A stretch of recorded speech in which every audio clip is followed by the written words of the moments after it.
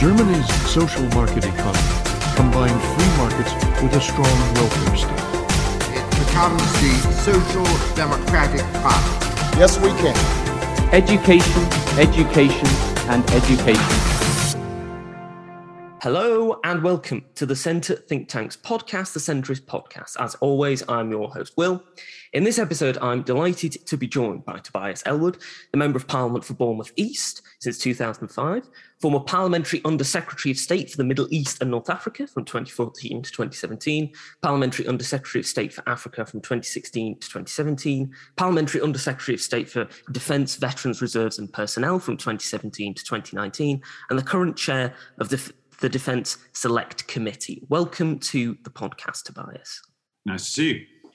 It's great to have you on. Now, the first question that I'd like to ask is regarding Brexit.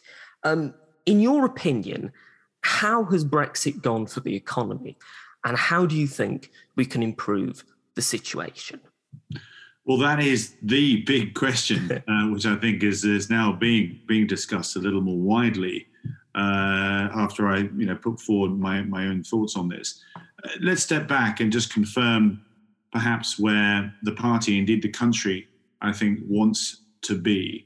It is a very potent subject. There's no doubt about it. It divided the country at the time, this whole issue. A lot of people weren't sure which way, but you ended up having to be on one side of the argument or another. We've left the EU. The referendum result must be honoured. And I think that's the majority of where Britain would like to be. There's no appetite whatsoever to revisit any form of vote. There is obviously a caucus that would like to perhaps go there. I'm certainly not one of them. Politically, we have gained distance from the EU, and I think that's to be welcomed. I mean, it was turning beyond the original common market thesis that certainly Margaret Thatcher supported. She came out with the idea of the single market itself, and it was moving into the political sphere. We have long been, for many centuries, an independent nation where we make our political judgments ourselves. If anything, we like to be an exemplar, perhaps, as to how we should do things. We're called the mother of all parliaments for that reason. And I think what we saw over time is the EU get ahead of itself on the politics side.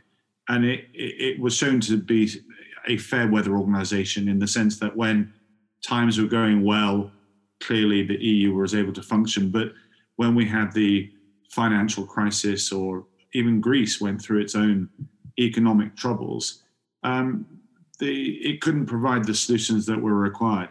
The migrant issue was another one to do with from Syria and Turkey. They weren't able to come out with these difficult answers, and even to do with Ukraine now as well, that there is, it's difficult to get a collective decision.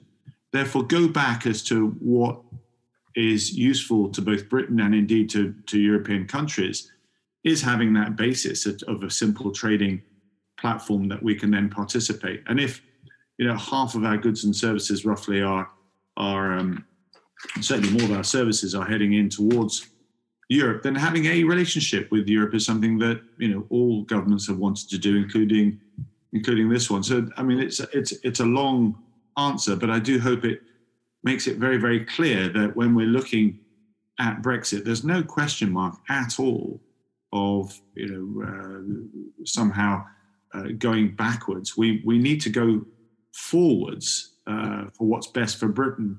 I actually don't like it when the terms sort of, Brexiteer or Remainer are used in this way. I think it's actually divisive, and it's almost too simplistic. The majority of Britons that I speak to, my constituency and indeed in the party, want to move into a sort of a post-Brexit environment. We have left the EU, but how can we best then leverage economically what our position is? And that, I think, is the question which now is quite rightly being looked at. The OBR have come out with statistics that say on the current modelling, it's affecting our economy by 4% GDP. Now, when you add that to the cost of living crisis, to the pandemic and so forth, then it simply is worth looking at. And it's interesting seeing some of the comments from right across the spectrum to say, that's interesting. Maybe we could get a better deal out of Brexit without unpicking the very critical foundations of what Brexit was all about, which is that political distance. Mm-hmm. In regards to the Northern Ireland Protocol, of course, this is an issue that has caused a great deal of consternation between both the UK and the EU. The government is seeking to propose a way to alter the protocol at the moment. Do you think that this is a necessary step in terms of making the most economically of Brexit, in terms of reducing the amount of paperwork, and it's a significant amount of paperwork that is needed when goods are crossing from the UK to Northern Ireland? Or do you think that the way that this is being done is perhaps not the most effective way to deal with the issue? Yeah, again, it's a very, very sensitive subject. I served in Northern Ireland. I remember the border that was there. The removal of that border was a phenomenal change for the island of Ireland, so Northern Ireland and Ireland itself. And until you've actually lived there or do business there, you don't really appreciate how the north-south trade is so critical to to stability, to security, and to prosperity as well. Of course, as soon as we chose to go down the Brexit route, it did meant that we had a land border with the EU, unlike the sea border that we have, where things are a little bit more easier to sort of control and understand and check and so forth. And that was always going to be a challenge as to how this works. How does trade between Great Britain and Northern Ireland take place? Trade between Northern Ireland and Ireland itself take place? And then goods going in from Great Britain, mainland, across to Northern Ireland and then in. And this concept that's now been put forward of green and red zones is not a stone's throw, I think, from where the EU itself wanted to go. There's been a frustration expressed by government that we've not been able to land a workable, practical solution. And so they perhaps gone to this extra measure now of threatening to put in legislation. It's all part, I think, of a wider tactic. I think by government, we know that the legislation itself will take many, many months, potentially more than a year to get through. Will it nudge the system into and prompt greater negotiations? We have yet to see. My concern, if I have any, is what I don't want to see is it trigger a greater fallout with the EU that could lead to the British economy being affected further by additional tariffs being put in place to punish us. Nor, of course, and I say this as a dual national, any fallout with the United States as well. It's important that we keep the US close to us in explaining what we're doing as we seek a long-term solution to the resolving the differences in opinion over the Northern Ireland Protocol. Mm-hmm, absolutely. And you mentioned the United States there. One of the potential gains, as much trumpeted from Brexit, was a potential deal between a free trade deal between Britain and the United States. Now, of course, that hasn't happened yet, and there may be some difficulties with it ever happening because of the way that the American system works. And there have been some sort of discussions about whether there could be free trade arrangements with individual states, which obviously has all sorts of difficulties of its own. How important do you think it would be to have a free trading arrangement between the UK and the US?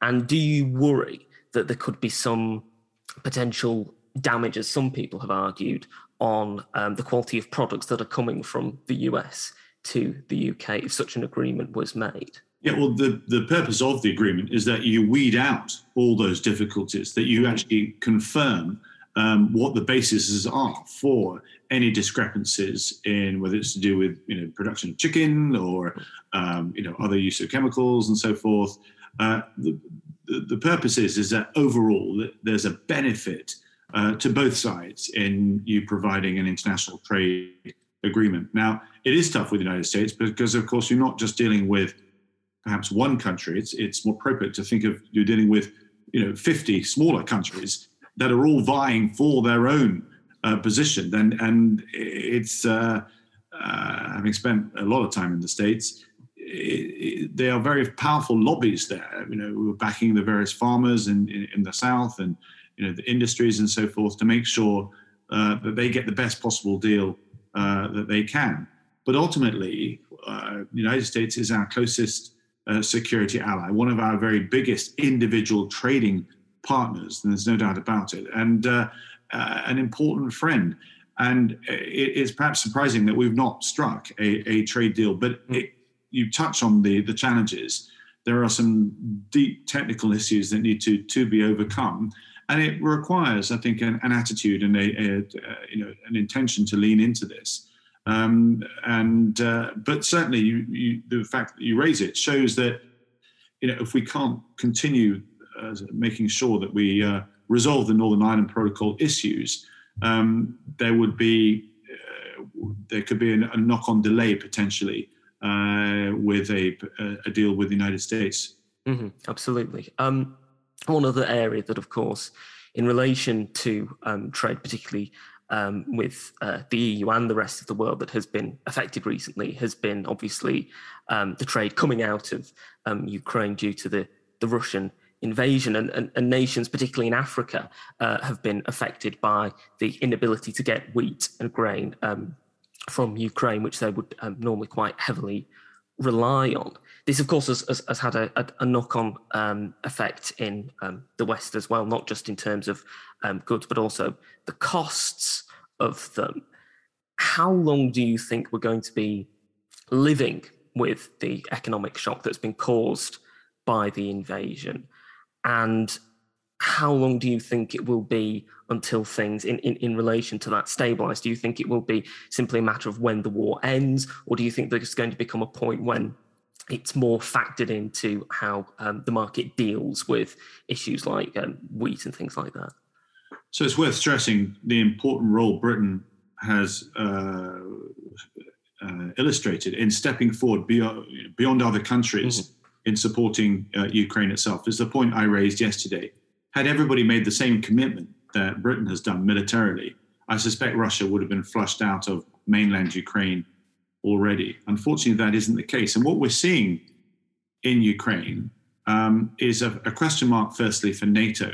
The fact that there's a fire in Ukraine right on the doorstep of NATO, but NATO not formally wishing to put it out. There may be longer-term security consequences for NATO itself as the threat spreads. If Putin is able to illustrate any form of success back to his own people, he survives.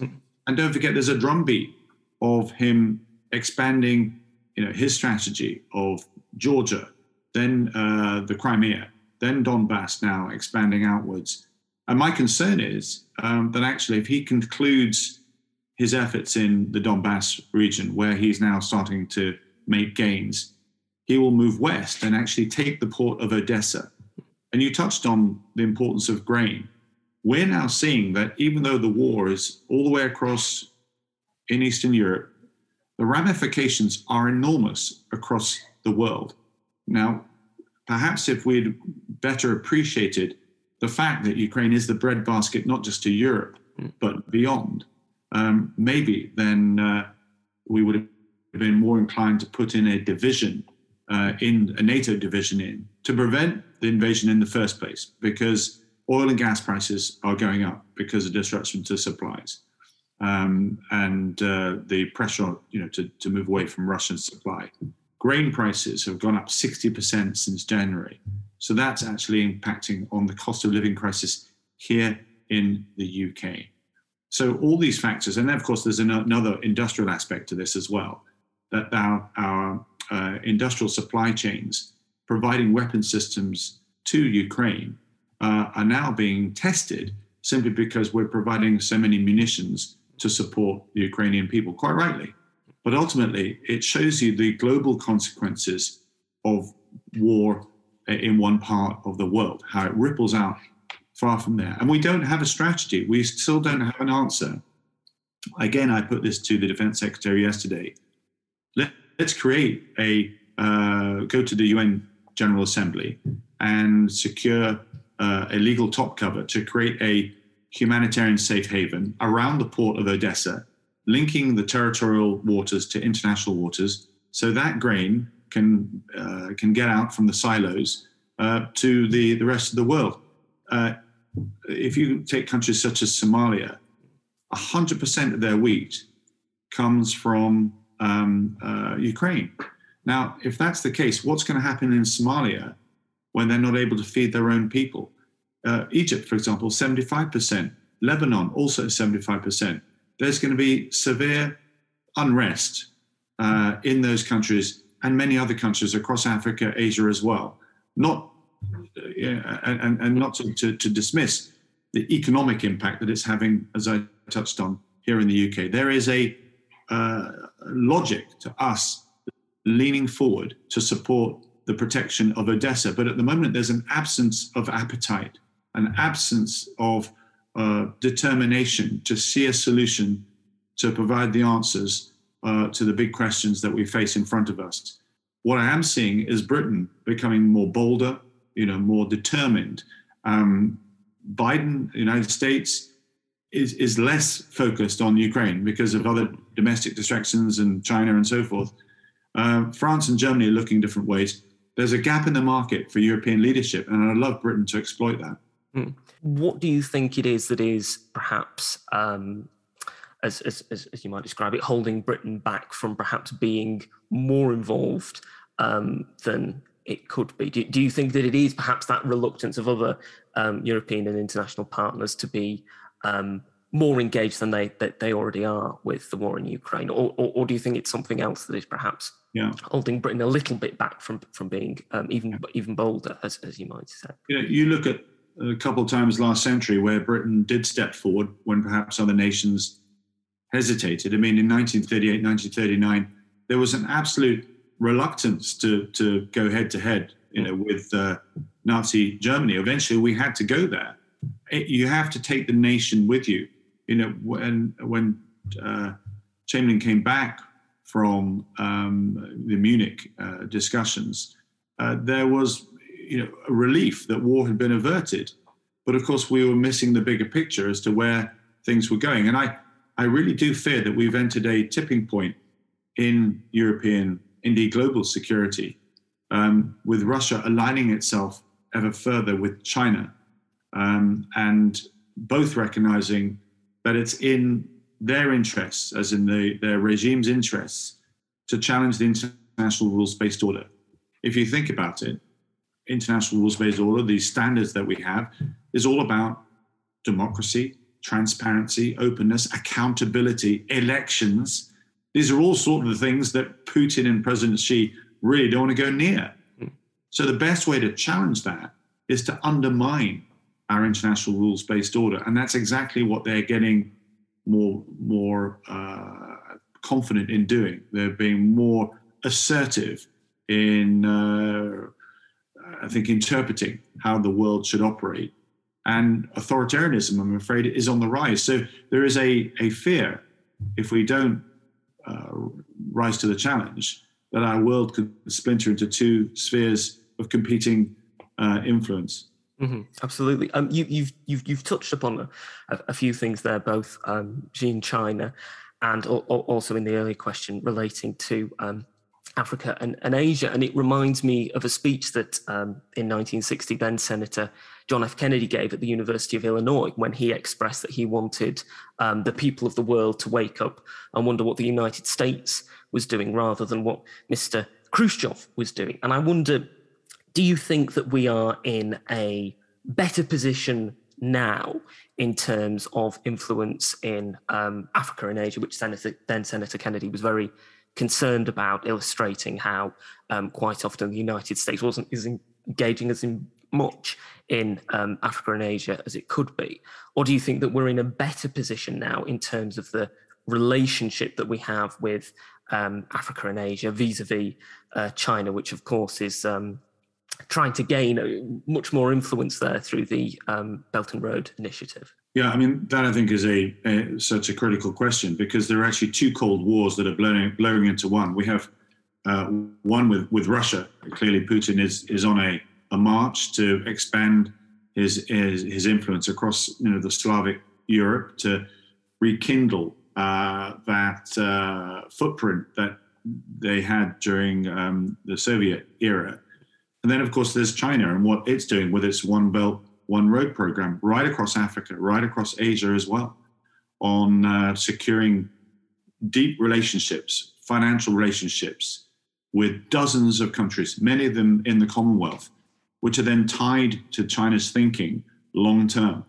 And when they get into huge debt, as many of them do, they're not going to vote against China if they are on the UN Security Council, as one of the rotating members, if you have to stand up to some of China's potential antics. And that means, China has essentially neutralized the ability of the UN Security Council to operate.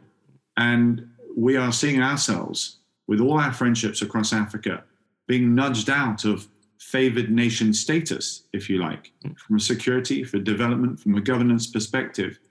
A great example of this is Kenya, where we provided all the support to Kenya state media. We've now, BBC World has lost that contract now because China has offered it for free. And China is also building a new railway system, across Kenya. That was agreed using Chinese law, not even Kenyan law. So they're bringing in Chinese workers to actually do the building as well. So there's very little benefit, in fact, for Kenya, but because Kenya needs this infrastructure program, then they sign up to it. And that's repeated right across the board. And this is perhaps the danger, that the West has become too complacent. Fukuyama wrote his end of history statements, in his big assessment to say, that's it. After the Cold War ended, we found a model that everybody can then agree on. Well, clearly not. China has looked carefully at the fall of the Soviet Union, recognized its enormous economic potential, but designed its own model of control. And we now see Putin himself wanting to take Russia in a different direction too. So we are at a period of inflection here. What we do over the next few months, indeed perhaps a couple of years, will actually determine how the next few decades play out. Mm-hmm. Absolutely. I'd just like to now turn briefly to your role as chair of the Defence Select Committee, because at the moment, spending on defence in the UK is currently 42.4 billion in cash terms. How effectively do you think that the defence budget is being spent currently? And I'm thinking particularly in line with the procurement of the Ajax tanks, which have obviously had some issues, and there have been some issues, of course, with some military defence systems that have been procured. How effectively do you think we're actually spending that money at the moment? Okay. Well, let's just look at the budget as a whole. The character of conflict is changing immensely. We are now under threat in perhaps non-conventional military ways. The ultimate high ground is now space. You dominate that, you dominate everything beneath it, not least communications as well.